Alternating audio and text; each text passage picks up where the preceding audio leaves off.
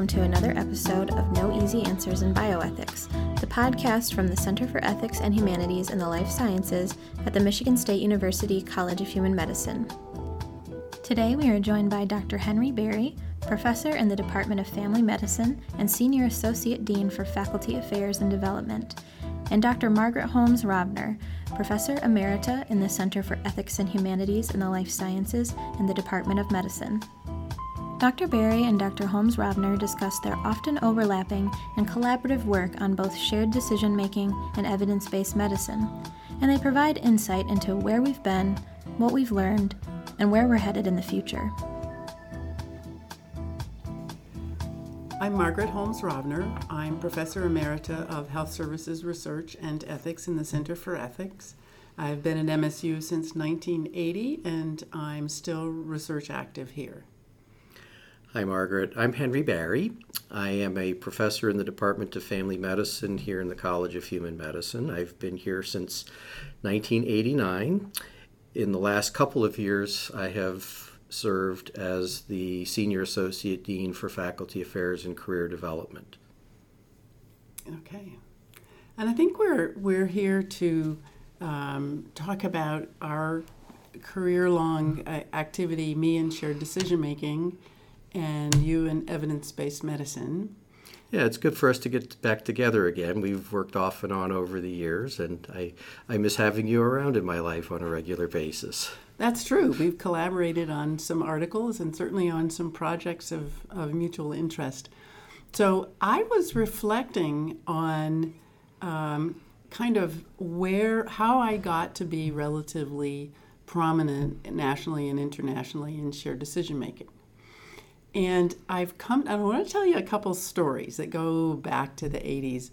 I mean, one thing obviously is to do good research and get funded and write, but that's not the whole reason at all that some of my activities came together, and they have to do with building teams and with collaboration. And I was lucky enough to be hired into Arthur Elstein's research group in medical decision-making, which may have still been going when you were here. In 1989, he had already retired. Okay. When I was doing my residency here in town from 82 to 85, he was still around. Oh, right. Yeah. Okay. And he came to campus a few times in the late 80s and early 90s to do some follow-up consulting. Okay, so you remember his interest in clinical decision analysis, yes, as well as descriptive work on how doctors make decisions. Yes. Yeah. So I was lucky to join that group and was hired into a program project grant from the National Library of Medicine, which had 4 different cases to describe how doctors make decisions and to compare them to the rational models that he had come to know through the clinical decision analysis stuff. But so where did you get started with evidence-based medicine? Well, I've always been a bit skeptical. I've always been a self-directed learner where I would just try to figure out what are the things that I need to know and then find answers independently. And that level of independence and skepticism was really enhanced by Jack Pascoe, who was a pediatrician here in Lansing back in the 80s when I did my residency.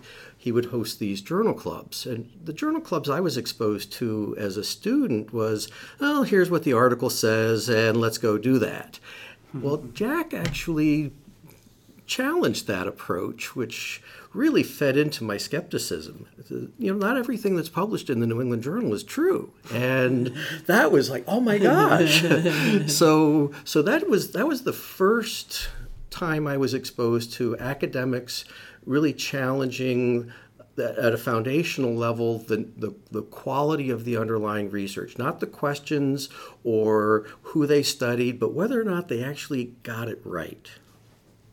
So from there, I continued my training. I practiced for 4 years in Appalachia, got really enmeshed into caring for people and becoming fairly pragmatic. And then when I came to MSU as a faculty member, I had an opportunity to get some additional training, and so I got a master's program in clinical research design and statistics, which helped me with asking better questions, thinking about how to design better ways to answer the questions that I had inherently, but it also reinforced some of the skills that Jack Pascoe tried to train, which was that, there is a right way and a wrong way to do research, and that in the real world sometimes we have trade-offs. So that was really, to me, the nidus was Jack.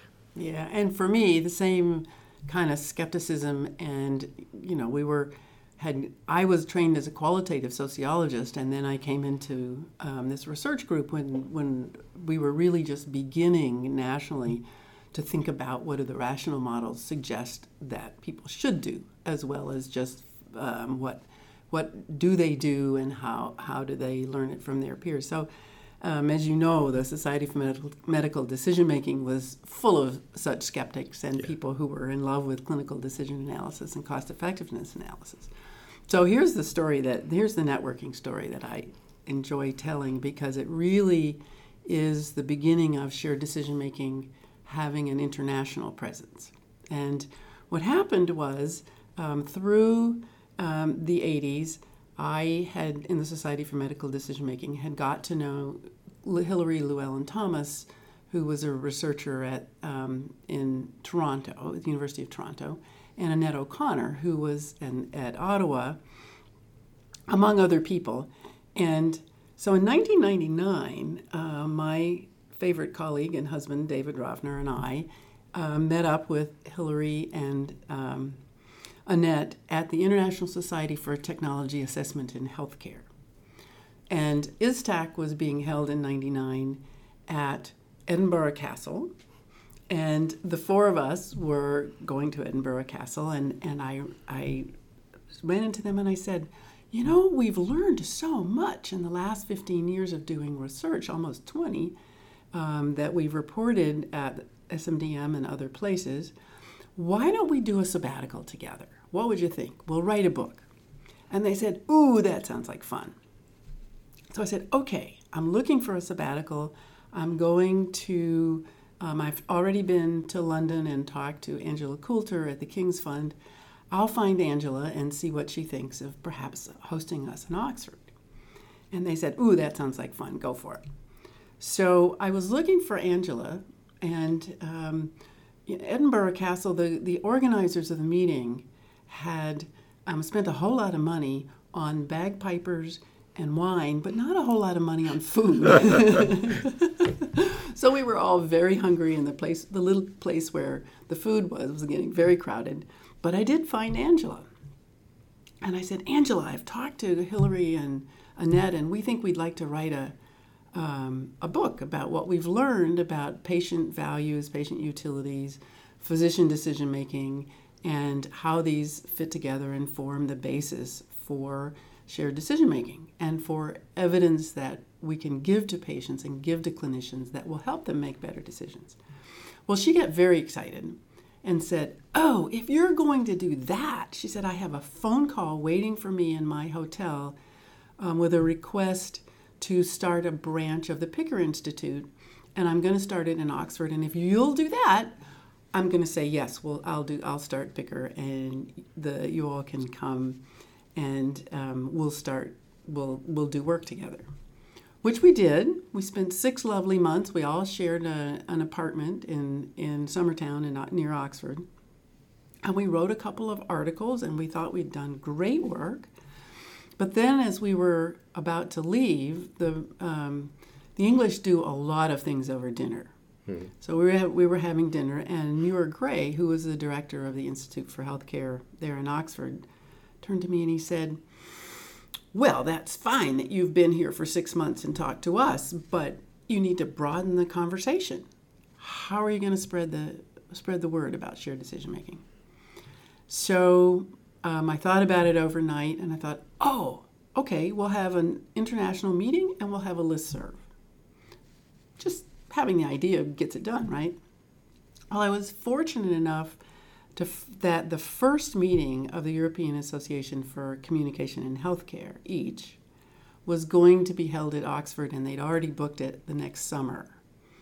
And after many hours of negotiations, they gave us a track in the EACH meeting, and we kicked off the shared decision-making international meetings, which have been held every 2 years since 2001. Oh, that's great.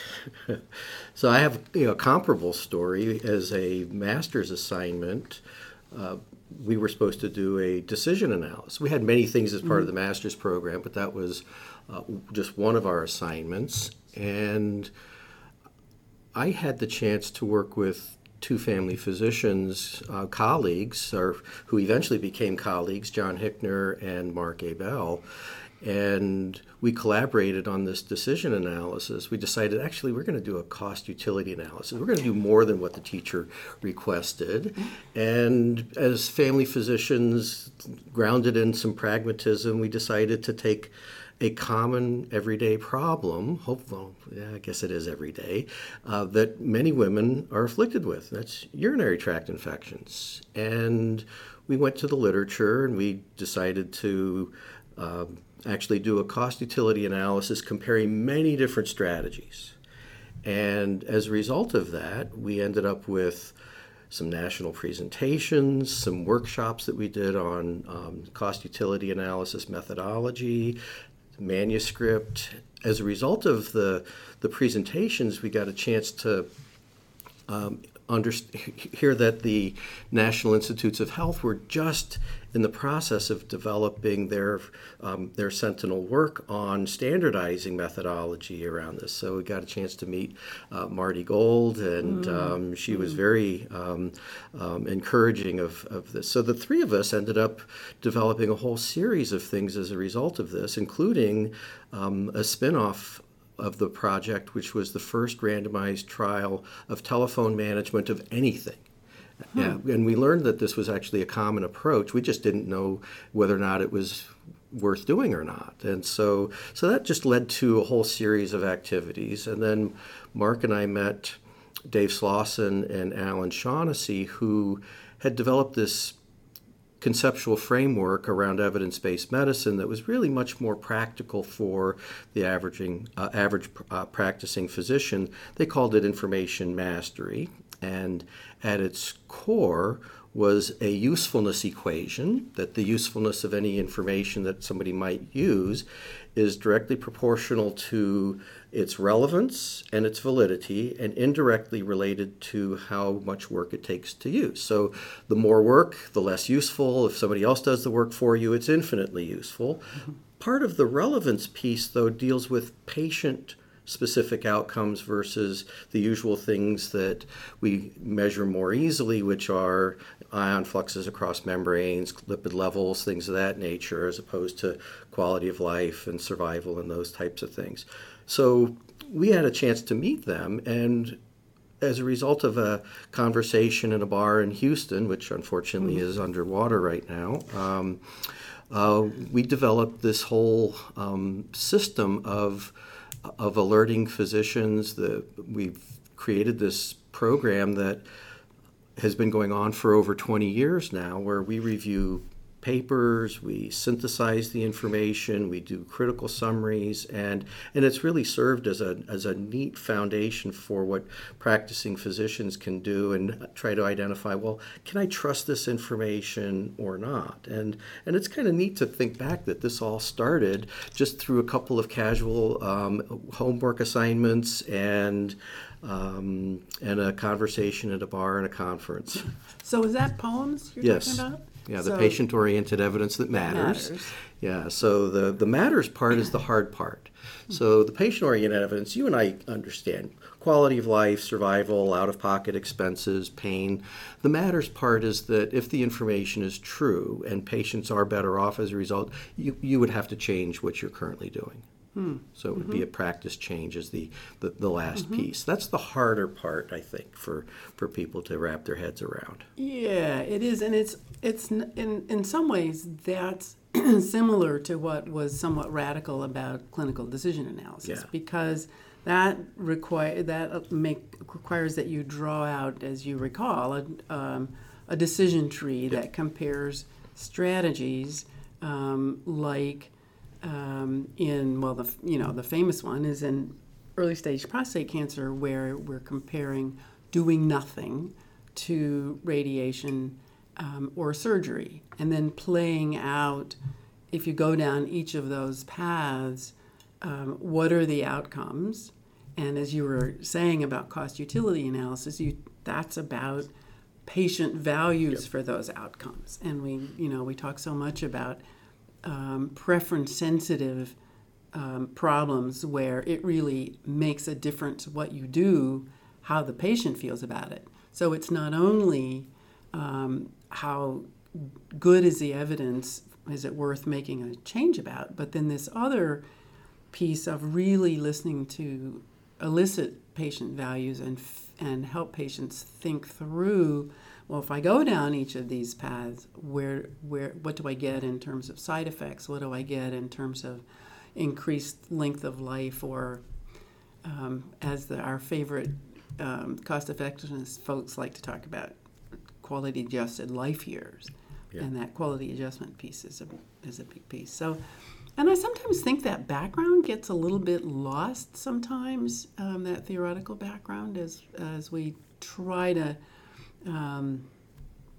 move this along and expose the common sense of good evidence to... And it's not just the common sense of good evidence, it's also about coming back to, at least for clinicians, most clinicians went into medicine because they want to do well. They want people to improve their lives. And how do we do? Well, it's not by the things that we can measure. It's in fact by the things that our patients come in with.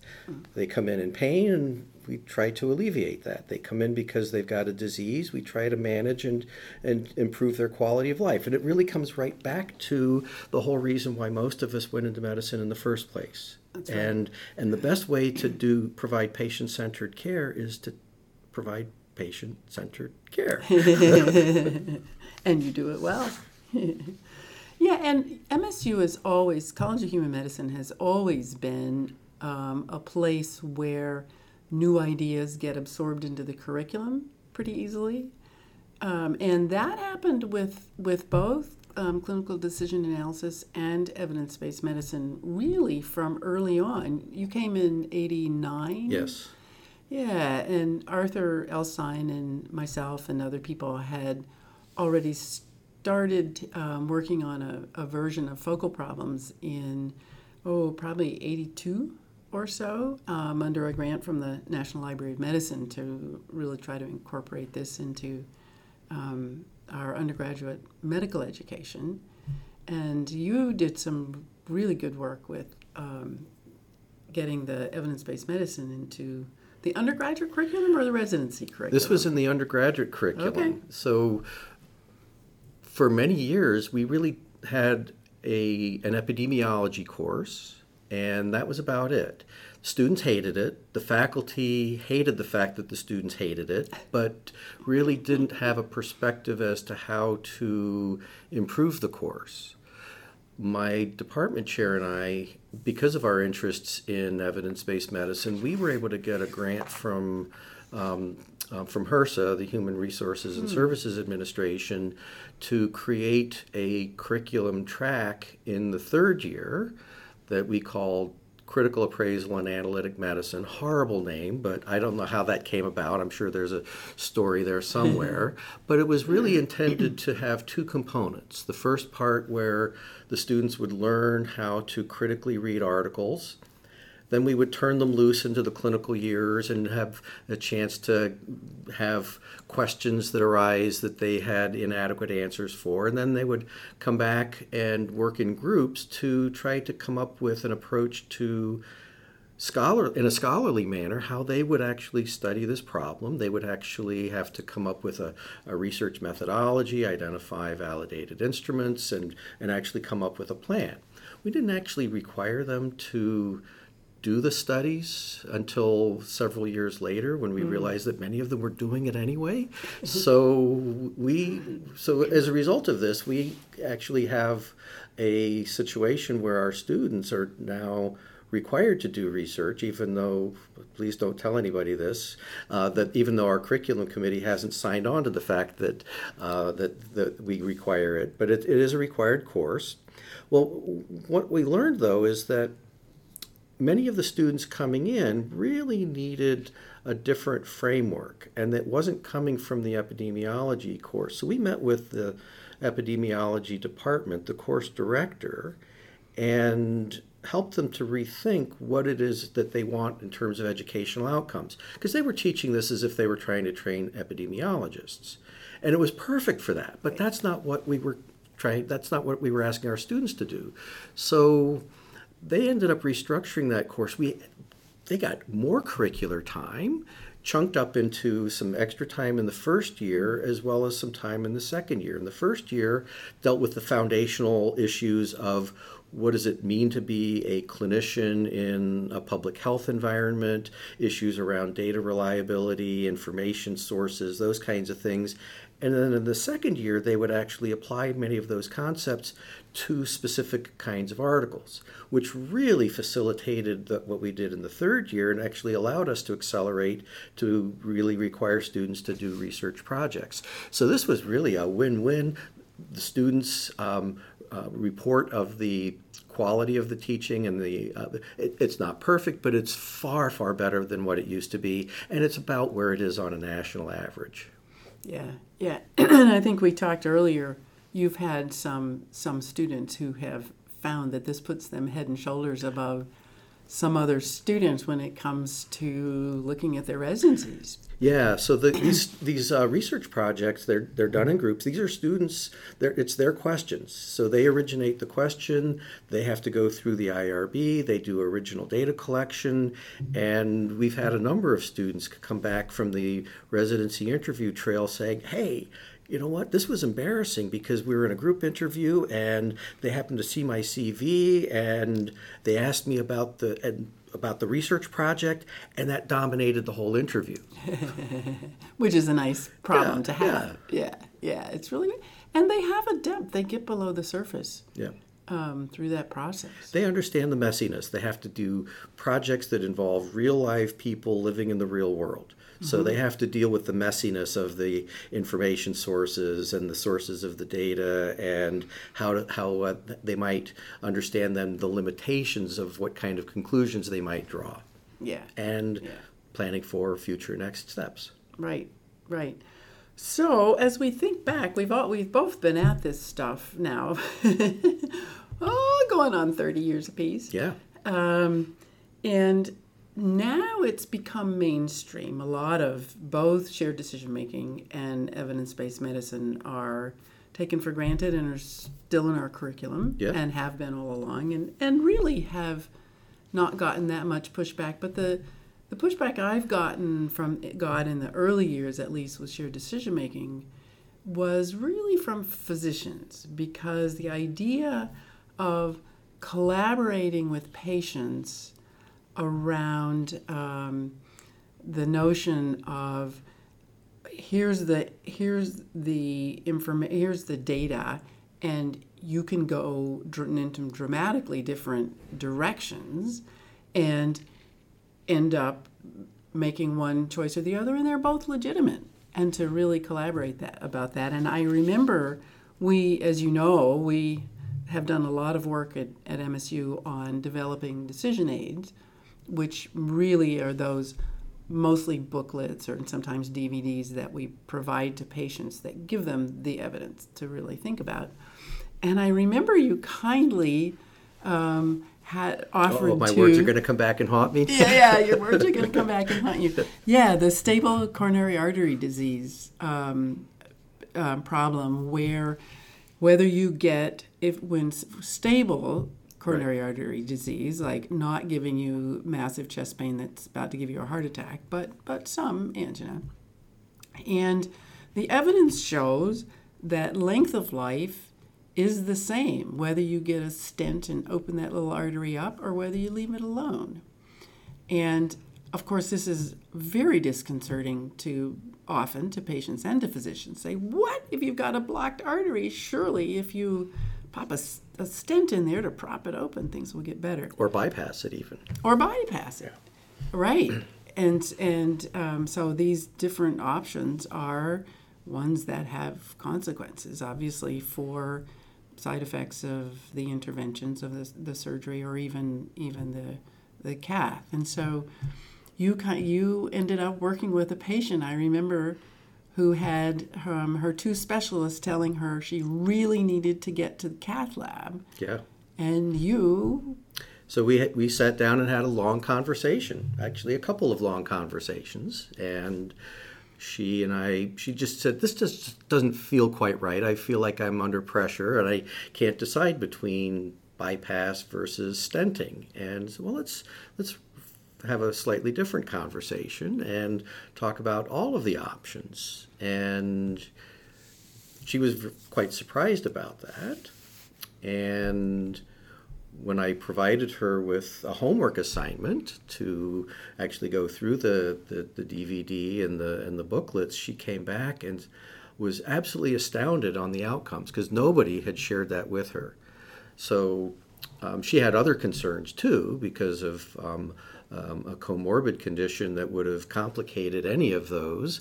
She came back and said, I think I'd just as soon stay with medicine. I don't like taking pills, but I think the other things are a whole lot worse for me. So she's been on medication management. I just saw her husband a few weeks ago in the office, and I think she's got a visit coming up in a few weeks, but she's still on medication. She's now about 7 or 8 years out with no problems whatsoever. Yeah. Yeah, and she's one of the brave ones who was willing, with your support, to say to her specialist, no, even though I know it's a narrowed artery, but I have looked at the evidence. And she went back and talked with her cardiologist, and it was really fascinating because the cardiology fellow, was the most angry. The senior cardiologist said, well, listen, patients have a right to make decisions about what they want.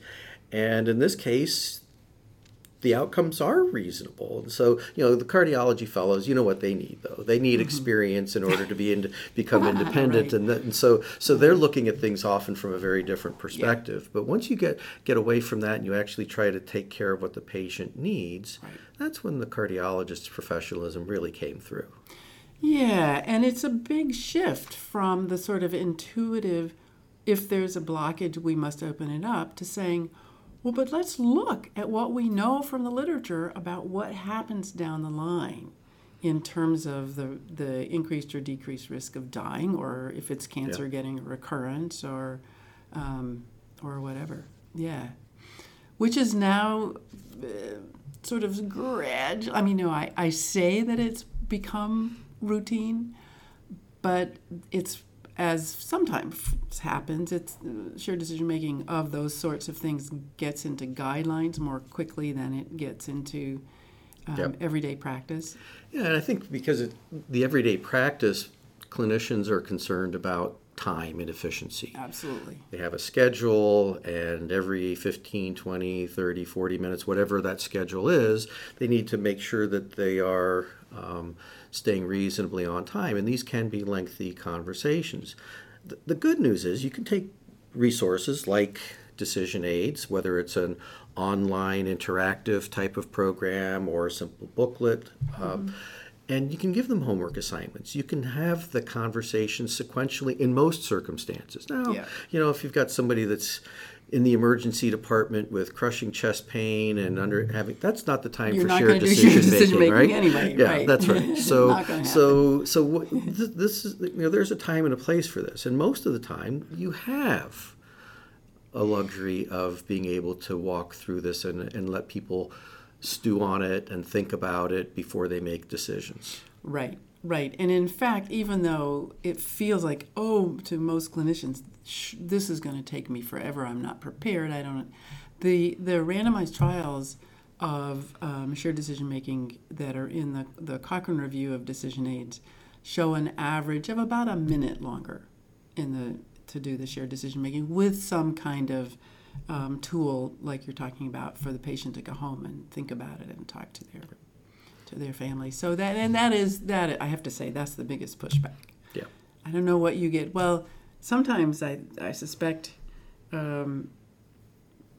clinicians feel that they're being told they're not doing it right, or there's something else they have to learn. I don't know what kind of, maybe you don't get that particularly anymore. And there are some structures on how to know whether you're doing true shared decision making. There are checklists and things of that nature. But fundamentally, for most clinicians, if you've been caring for patients for a while, it can be reasonably intuitive and in terms of the overall approach. Right. And it's not abrogating decision making. It's actually trying, and it's not about just informing people of the risks and benefits. It's actually trying to understand what is it that is important to the individual, and then supporting them in being able to maximize that goal. Mm-hmm. Mm-hmm. Yeah, I think that's really true. And I think as people get more familiar with these ideas, clinicians and patients, I think it's becoming something of an expectation that they will talk to each other. But of course, then the other big pushback is the internet. And the internet-prepared patient who may show up in your office and really take your time.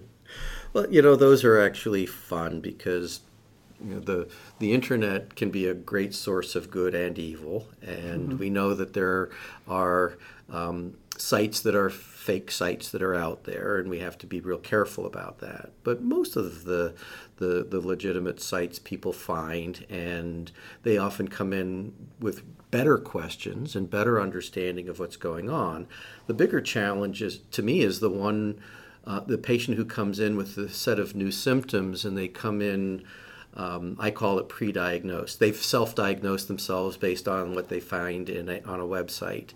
And the challenge there is, you might be right, but let's just step back a little bit and let's look at the full context. There are a different set of skills in how you address the person who is using this as a set of resources. And then once you've moved beyond the diagnosis part and they come in with treatment alternatives, sometimes they come in with very reasonable things that you and I haven't heard about because they're looking at what's going on at NIH or what's going on at MD Anderson with regards to some of the personalized medicine approaches. And I think that represents a potential challenge to clinicians, especially those who are in the more traditional realm, because the patient now has become the expert, right? They've always been experts about themselves, but in some ways they're also, because they have a vested interest in their care, they're now an expert about that as well.